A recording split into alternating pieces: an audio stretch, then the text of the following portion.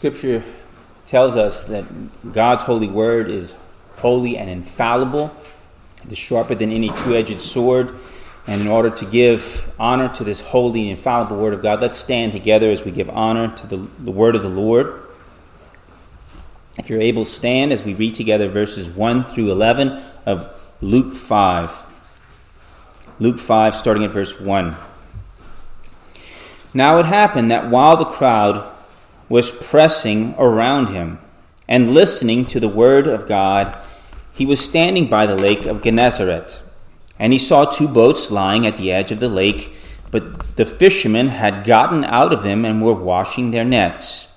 And he got into one of the boats, which was Simon's, and asked him to put out a little way from the land. And he sat down and began teaching the people from the boat. When he had finished speaking, he said to Simon, "Put out into the deep water and let down your nets for a catch." Simon answered and said, "Master, we worked hard all night and caught nothing, but I will do as you say and let down the nets." When they had done this, they enclosed a great quantity of fish, and their nets began to break. So they signaled to their partners in the other boat for them to come and help them. And they came and filled both of the boats so that they began to sink. But when Simon Peter saw that, he fell down at Jesus' feet, saying, "Go away from me, Lord, for I am a sinful man, O Lord." For amazement had seized him and all his companions because of the catch of fish which they had taken. And so also were James and John, sons of Zebedee, who were partners with Simon. And Jesus said to Simon, "Do not fear. From now on you will be catching men." When they brought their boats to land, they left everything and followed him. Let's pray together. Our glorious Lord, we pray that by your Holy Spirit that you would help us to receive and believe this, your word. And also we pray that your Holy Spirit would help me to preach this word in a way that is pleasing in your sight. For we ask these things in the name of Jesus our Lord. Amen. Please be seated.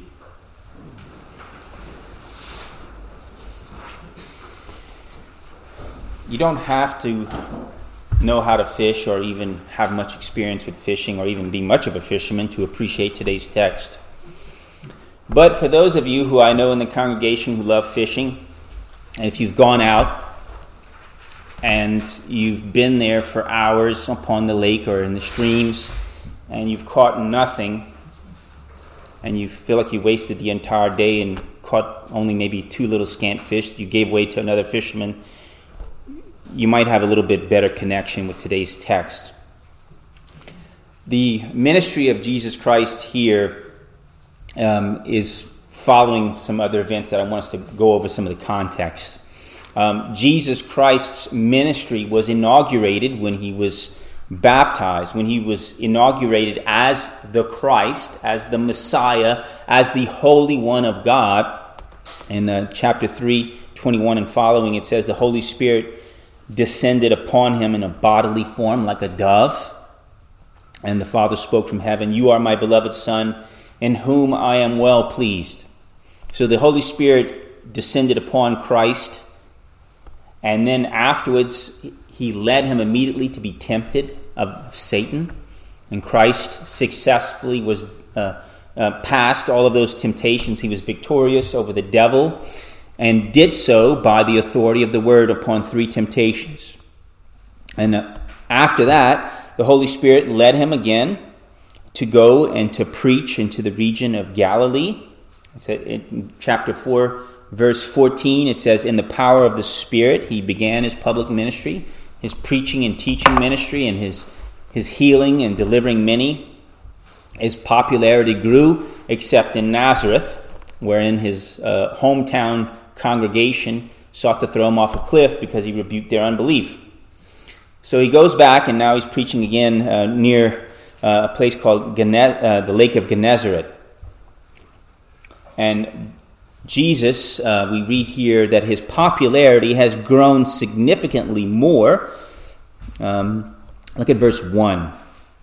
Now it happened that while the crowd was pressing around him and listening to the word of God, he was standing by the lake of Gennesaret. And he saw two boats lying at the edge of the lake, but the fishermen had gotten out of them and were washing their nets. And he got into one of the boats, which was Simon's, and asked him to put out a little way from land. And he sat down and began teaching the people from the boat. Now the reason Jesus is doing this, teaching from the boat, is because people are almost going to smother him. Maybe they think that they're looking to be healed, or they're looking to be delivered. So they want Jesus to help them, and Jesus can't really preach, so he has to get on the boat to preach, preaching slightly off the shore. But as we get to the remainder of the text, I want us to look at the main focus of the remaining verses up through verse 11 under this heading, that God wants us to endeavor to catch men, women, and children for the kingdom. God wants us to endeavor to catch men, women, and children for the kingdom. We'll see this in two main points. The catch of Jesus, the miraculous catch of Jesus. And secondly, the evangelistic call of Jesus. Let's look at this first main point, the miraculous catch of Jesus. Verses 4 and 5. When he had finished speaking, he said to Simon, "Put out into the deep water and let down your nets for a catch." Simon answered and said, "Master, we worked hard all night and caught nothing, but I will do as you say and let down the nets." So here Simon's not expecting much, is he? Yet he's willing to go along with what Jesus told him to do. He's thinking maybe, we worked all night, caught nothing. Maybe if I catch 10 fish, we'll have enough to eat when we get back. Or maybe I'm just going to go out with Jesus and cast my net to make him happy. But I don't expect much. What happens next? It says, look at verses 6 through 7. When they had done this, they enclosed a great quantity of fish, and their nets began to break, so that they signaled to their partners in the other boat for them to come and help them. And they came and filled both of the boats so that they began to sink. I don't know about you, but I think to almost sink 2 Galilean fish boats, I think you're looking at probably hundreds of fish, depending on the size, maybe over 1,000 fish. An enormous catch. So there's a lesson here that when we don't expect much from God, maybe we should. I love this particular passage. I think it's a good commentary on today's text from Ephesians 2:20, which says that God is able to do far more abundantly beyond all that we ask or think, according to the power that works within us.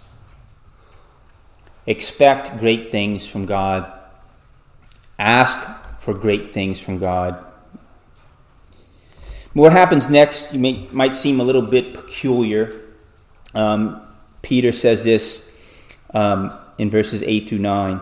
But when Simon Peter saw that, he fell down at Jesus' feet, saying, "Go away from me, Lord, for I am a sinful man." For amazement had seized him and all his companions because of the catch of fish which they had taken. Maybe you and I would fall down at the feet of Jesus and thank him. And maybe we'd say, "Lord, don't ever leave, and let's live by the shore of this lake forever. Let's retire here at this lake. Don't ever go away from me, Lord." But why did Peter say this?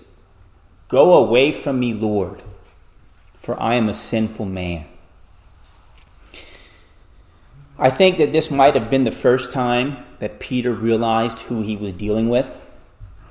We know that the Holy Spirit had revealed it to him, and when Christ asked him later, "Who do men say that I am?" what did Peter say? That you are the Son of the living God. You are the Christ, the Son of the living God. I think here Peter's realizing who Jesus is. in the presence of the holy and anointed, sinless Son of God, when we stand beside him, we see our sin all the more. As we get closer to the light of God's glory and holiness, we see our filth all the more, don't we? If you or I stand by one another, if we stand beside each other and we compare ourselves to one another, we might not seem so sinful. But if we stand beside the holy, perfect, sinless Son of God, I think we'll see our sin a lot more. And that's why he felt his uncleanness, his sin, in the presence of God. The good news of the gospel is, though, that despite our sin and despite our wickedness, that we know that by faith, God washes us clean from all that filth, and he gives us eternal life through Jesus Christ our Lord. I love, and I think it's a good hymn, and that we should acknowledge the magnificent grace that's given to us through the words of this blessed hymn from Henry Francis Light. Rather than saying, "Go away from me, Lord," we say, "I need thy presence every passing hour. What but thy grace can foil the tempter's power? Who like thyself my guide and stay can be through cloud and sunshine? Oh, abide with me." So yes, Peter, at this time of his fear of who Christ was, said, "Depart from me." But later on, he clung to him, didn't he? What happens next is that Jesus, in the midst of this amazement, gives an evangelistic call. Let's look next at the evangelistic call of Jesus. Look at verses 10 through 11. So we read earlier, Simon's amazed, but also those who are with him. Look at verse 10. So also were James and John, sons of Zebedee, who were partners with Simon. And Jesus said to Simon, of course he's saying to the others as well, "Do not fear, for now on you will be catching men." When they had brought their boats to land, they left everything and followed him. Now, we have to first and foremost say that these events tell us about the calling of the holy apostles, Peter, James, and John. Later on in this chapter, in chapter 5, we'll study the calling of Levi, who's also called Matthew. That's going to be a calling of another apostle. But I would say that any time a person is called to gospel ministry, he is called to be a fisher of men, even in the New Testament church. So it wasn't just for the apostles that this was called to be something as an apostolic calling. Now, as an OPC church, we would use the title of Reformed. We're Reformed. But I hope you would agree that we should say that we are considered evangelicals. Why should we call ourselves evangelicals? It's because the Bible uses that term. The word to evangelize comes from the Greek word euangelizo, which means to bring or to tell good news. And that comes, it goes back, and it's here in your outline, from Luke 1. The angel said, "I am Gabriel, who stands in the presence of God. I have been sent to speak to you and to bring you this good news." This euangelizo, good news of what God has done. Every Christian, if you have the Holy Spirit dwelling in you, and if you have faith in the Lord Jesus Christ, I think it's part of who you should be, that you should rejoice in the good news of the gospel. By faith, the redeeming work of Jesus Christ should be, in your understanding, the greatest gift ever given. That is the good news. Shouldn't we want to tell others? Shouldn't we want to tell others? Now, the question is, if you're a Christian, it's not whether or not you should be evangelistic, it's whether or not you're called by Holy Scripture to be an evangelical. Just whether or not you're a good one or not. I believe that every Christian should seek that others, men, women, and children, should be gathered into the fold. That they should be brought in with the net into God's kingdom. When I was a home health occupational therapist, I had a patient who lived in Ball, Louisiana. And she knew I was part of the OPC, and she even knew that I preached here at the OPC. But there was a time where she distinctly tried to talk to me about sin, about the coming judgment, and the only way for salvation through Jesus Christ. I didn't get offended and say, well, doesn't she know that I'm a member of the OPC and I should know these things? I was rejoicing. I was thinking to myself, man, I hope she does that with the rest of the staff with the home health agency. Because she took it as her call that she was wanting to catch men for the kingdom. What a thing that I would encourage you as well. And sometimes you do have a case where you have a captive audience and people are wanting to talk. Why not tell them of the good news of what Christ has done for you? Each of us are not called to preach, but we can witness. We can tell others of the good news of where grace can be found. Now, if you're too shy to witness the truth, you can tell people where they can hear the gospel preached. And you can tell them, I know of a church, I go to a church that has good preaching. Why don't you come and join us sometime? The enormous catch of fish here established something that I believe happens next in verse 11. It says, when they had brought their boats to land, they left everything and followed him. I think the humongous catch of fish helped them leave everything and follow the Lord Jesus Christ. Without a doubt, this was the most profitable catch these men have ever made in their entire lives. And I think that this was useful for helping establish the finances of their families, the families of James, John, and Peter, so that they could then leave their families and go follow Jesus. I've heard of people neglecting their households for some Christian work. And at the same time, Paul says in 1 Timothy 5:8, if anyone does not provide for his own, especially for those of his household, he has denied the faith and is worse than an unbeliever. Well, God himself, through the person of Jesus Christ, was helping them provide for their household so that they could follow him. But notice this. We have foreign missionaries who serve in foreign lands. And I still think this applies today. A portion of verse 11 when it says, they left everything and followed him. We have foreign missionaries who leave the comforts of American society, even the safety of American society, to go on and live in third world countries such as Uganda and Haiti to serve for the sake of the kingdom. They left the conveniences of home.